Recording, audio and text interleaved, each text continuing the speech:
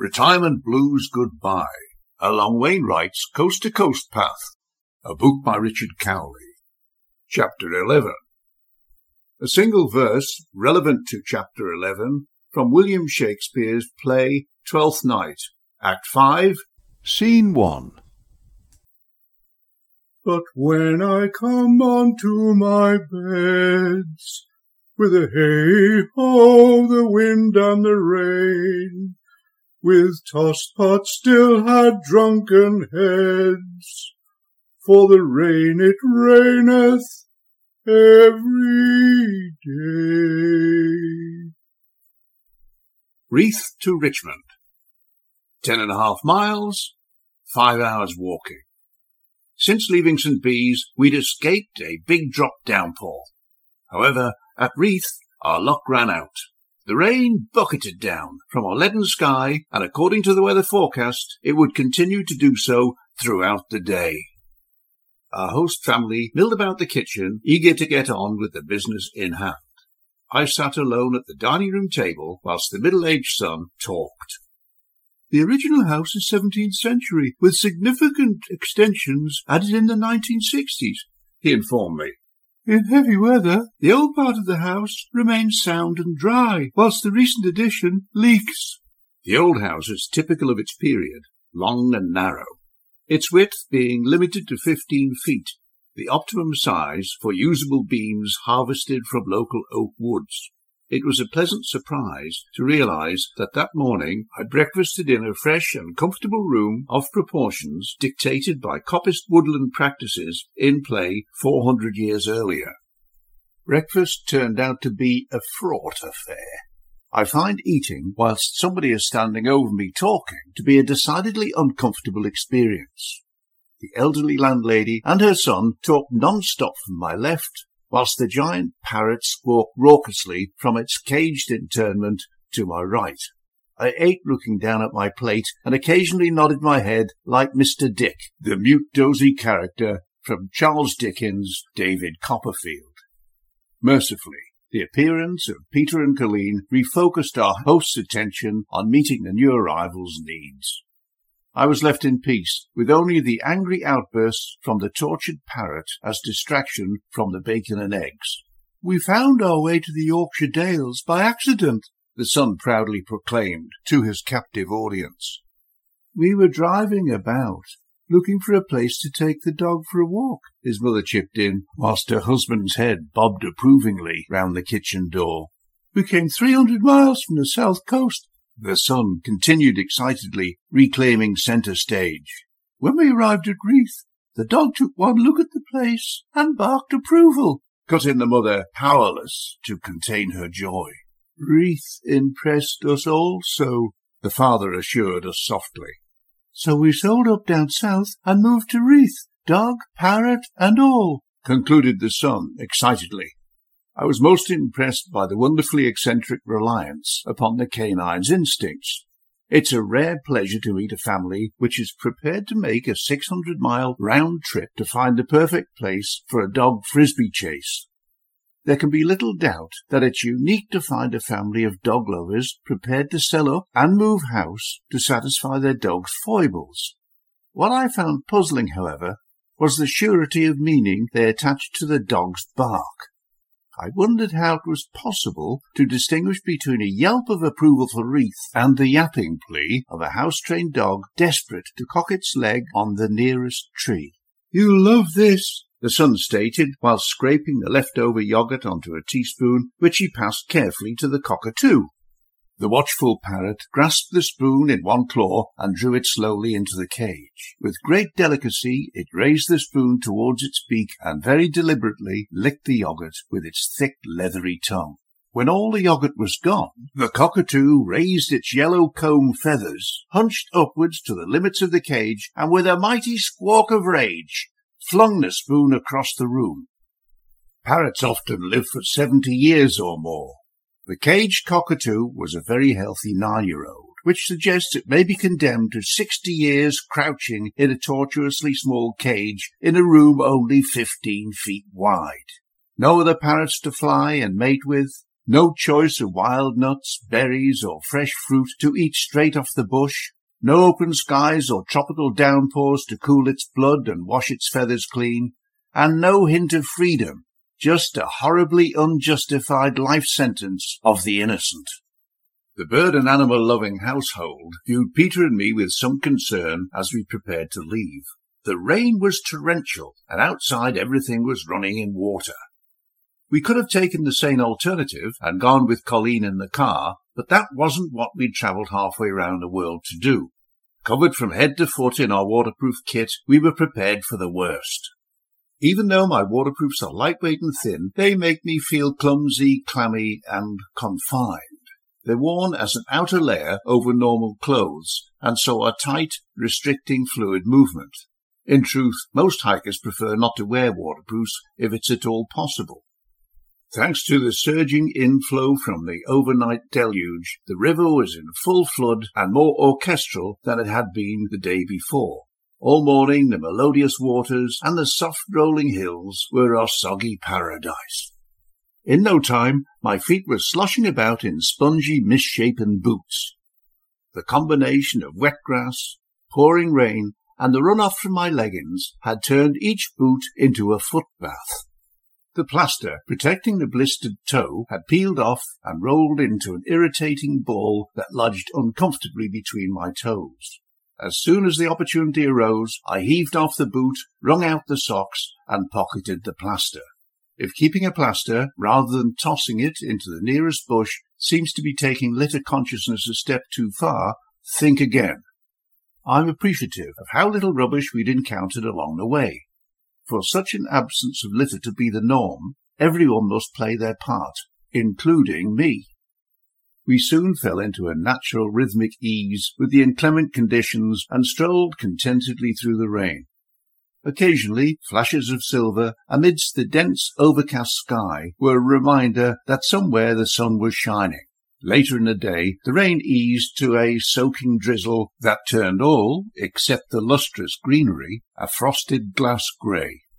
The diffuse light made the dark ruins of Marrick Priory an uninviting and bleak place. The grim scene was sullied further by the unexpected backdrop of a deserted caravan park that was as drab as a seaside town on a wet, blustery winter's day. For me, however, these impressions were all external. Inside, protected from the elements in my thin waterproof clothes, all was sweaty warmth and clammy dampness.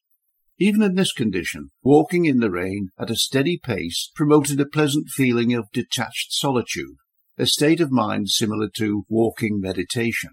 The rhythmic pace of footfalls became the mantra that freed the observer within to watch the mind at play. The close patter of rain on my hood was wonderfully personal and intimate. The edge of my hood, pulled tight round my face, limited visibility to a narrow tunnel. With peripheral distractions removed, my attention was focused upon what lay before my eyes and nowhere else. Within this strangely enclosed state, I was overcome by a euphoric feeling of belonging, a sort of drizzly catharsis, which still makes me smile whenever it springs to mind. Beyond the priory is the leafy-tunnelled Nuns' Steps, which lead up the wooded hillside to the village of Marrick. We ascended the dark passageway of great stone steps, which seemed to number more than the days in a year. It was hard not to think of the thousands of nuns who had climbed those steps so long ago, and to wonder how they would react if confronted by a mob of modern-day hikers. How odd the passage of time can be. The mysterious accumulated memory of the place seemed to seep from between the flagstones to bridge a near palpable connection with its distant past. The trail meandered through grassy fields and along quiet country roads. In places, the familiar sappy smell of grass, battered flat and bruised by the overnight storm, stirred thoughts of days long forgotten. The drizzle became so fine it assumed a life of its own, a surreal presence, swooping and swirling before the breeze. Through the misty mizzle, glossy birds flocked and flashed like a panicked shoal of flying fish evading an unseen predator. Sheep were everywhere, mostly tearing at succulent grass, their enthusiasm unaffected by the weather. They behaved in an irritable fashion, ripping up great lumps of grass to be devoured with the exaggerated eagerness of the starving. One could be forgiven for thinking of them as the genetically modified equivalent of the foie gras ducks and geese of France, bloated birds that are force-fed to enlarge their livers for market. Sheep were the prevailing feature of the day, for we encountered more varieties of woolly jumpers than on any previous sector of the walk. Two breeds in particular are noteworthy. The first hybrid strain was by far the most interesting. The small flock was grazing in an open field bordered by a thick hawthorn hedge. Even on that wet, muddy day, the small flock was neat and spotlessly clean. The slender, upright animals were well turned out in matching uniforms of tropical whites, as though dressed to attend a formal gathering. Many sheep have ears that hang loose or stick out sideways. Our new hosts had long, thin ears that stood up straight and turned to better capture sound. Unlike most sheep, which are by nature edgy and unpredictable, these animals, with their keen, sharp features, appeared to be composed and intelligent. On our approach, they stopped eating and calmly stood their ground. Their alert posture and striking heads gave them a curiously quizzical air. They stood perfectly still, studying Peter and me with a steady gaze. One exceptionally attentive animal couldn't contain its curiosity any further and decided to act. It gave a determined sideways jump, then sauntered up to Peter, and with a quiet resolve, sniffed him up and down in the manner of a friendly dog. Finally it gave Peter and me a slow look of acceptance before sauntering away. The flock stood quite still, watching us until we were out of sight. During the entire episode, I didn't notice one sheep release us from its gaze or chew a single blade of grass. We encountered the second mob of sheep near our destination, Richmond. They were contained in a small sheltered meadow alongside a muddy farm track, where they attacked the grass with a delicate but frenzied determination. At first glance, they could have been mistaken for pampered vegetarian poodles with an eating disorder and a careless disregard for their own safety. The miniature breed was strangely decorative, with a fleece of long, snow-white spirals of springy threads that hung loose over their stocky frames and fell freely over their small round faces, covering their eyes. Even though we were no more than 5 feet away, the sheep paid us no attention, but continued to grub grass with the obsessive drive of the demented. During the afternoon, our spirits sank to a low ebb. Possibly it was having foregone hot chocolate in the last cafe before Richmond, possibly the unrelenting rain, or the hours enduring the clumsiness of waterproof clothing. The most probable reason for our loss of spirit was having once again lost our way. Whatever the cause, the effect was misery. Eventually, we found the trail and were heading into a sheltered valley where it became so cold our breath came out in frosty white clouds. Like lively children, we marched on, breathing out through our mouths, producing great billows of vapour. With each cheerful breath, our mood revived and spurred us on towards the garrison town of Richmond. The trail took us past the site of an Iron Age fort and through the dense Whitecliff wood, which was alive with hundreds, possibly thousands, of young birds milling about through the undergrowth. They were abnormally tame and only scattered from underfoot when the alternative was to be stood upon. We later discovered that they were mature pheasant chicks, newly released into the wild as future game for sportsmen to shoot and eat. Richmond is by far the biggest settlement on the coast-to-coast trail. It's an old town with a Norman castle and a confident sense of its own place in history. At its centre is a cobbled market square, off which run numerous side streets and intriguing alleyways, full of hidden promise. Peter and I had far more urgent matters on our minds than sightseeing. Just off the market square is the Unicorn, and we headed straight in. Most towns have a pub like the Unicorn, a smoky refuge during the day and a busy meeting place at night. The pub was home to a knot of drowsy daytime drinkers silently studying their pints, whilst the rest of the town were busy beavering away at work. The arrival of 2 bedraggled strangers triggered only the mildest interest of murmured amusement. It took great effort to wriggle free from my wet weather gear, as my fingers were numb with the cold and I couldn't grip anything. Even after defrosting for 5 minutes, I still needed both hands to lift a pint of beer. It was all quite odd, as I hadn't felt in the least bit cold walking into town. By the time we'd downed a couple of pints and I was thawed out, a local, propping up the bar, decided to put us through the 3rd degree. "Where have you come from?" he asked. "Reeth," Peter replied. "Where you going?" he continued. "Robin Hood's Bay," Peter answered. Whether aroused from their drowsiness by the strange accents or riveted by the scintillating conversation, I have no idea. But a flickering sign of life stirred amongst those slumped on stools at the bar. One by one, their heads swiveled round to gawk in our direction. All movement was in slow motion. After all, afternoon barflies must maintain their cool persona. "Why are you going to Robin Hood's Bay?" our inquisitor persisted. "It's a marvellous thing to do," suggested Peter. "That's no good reason.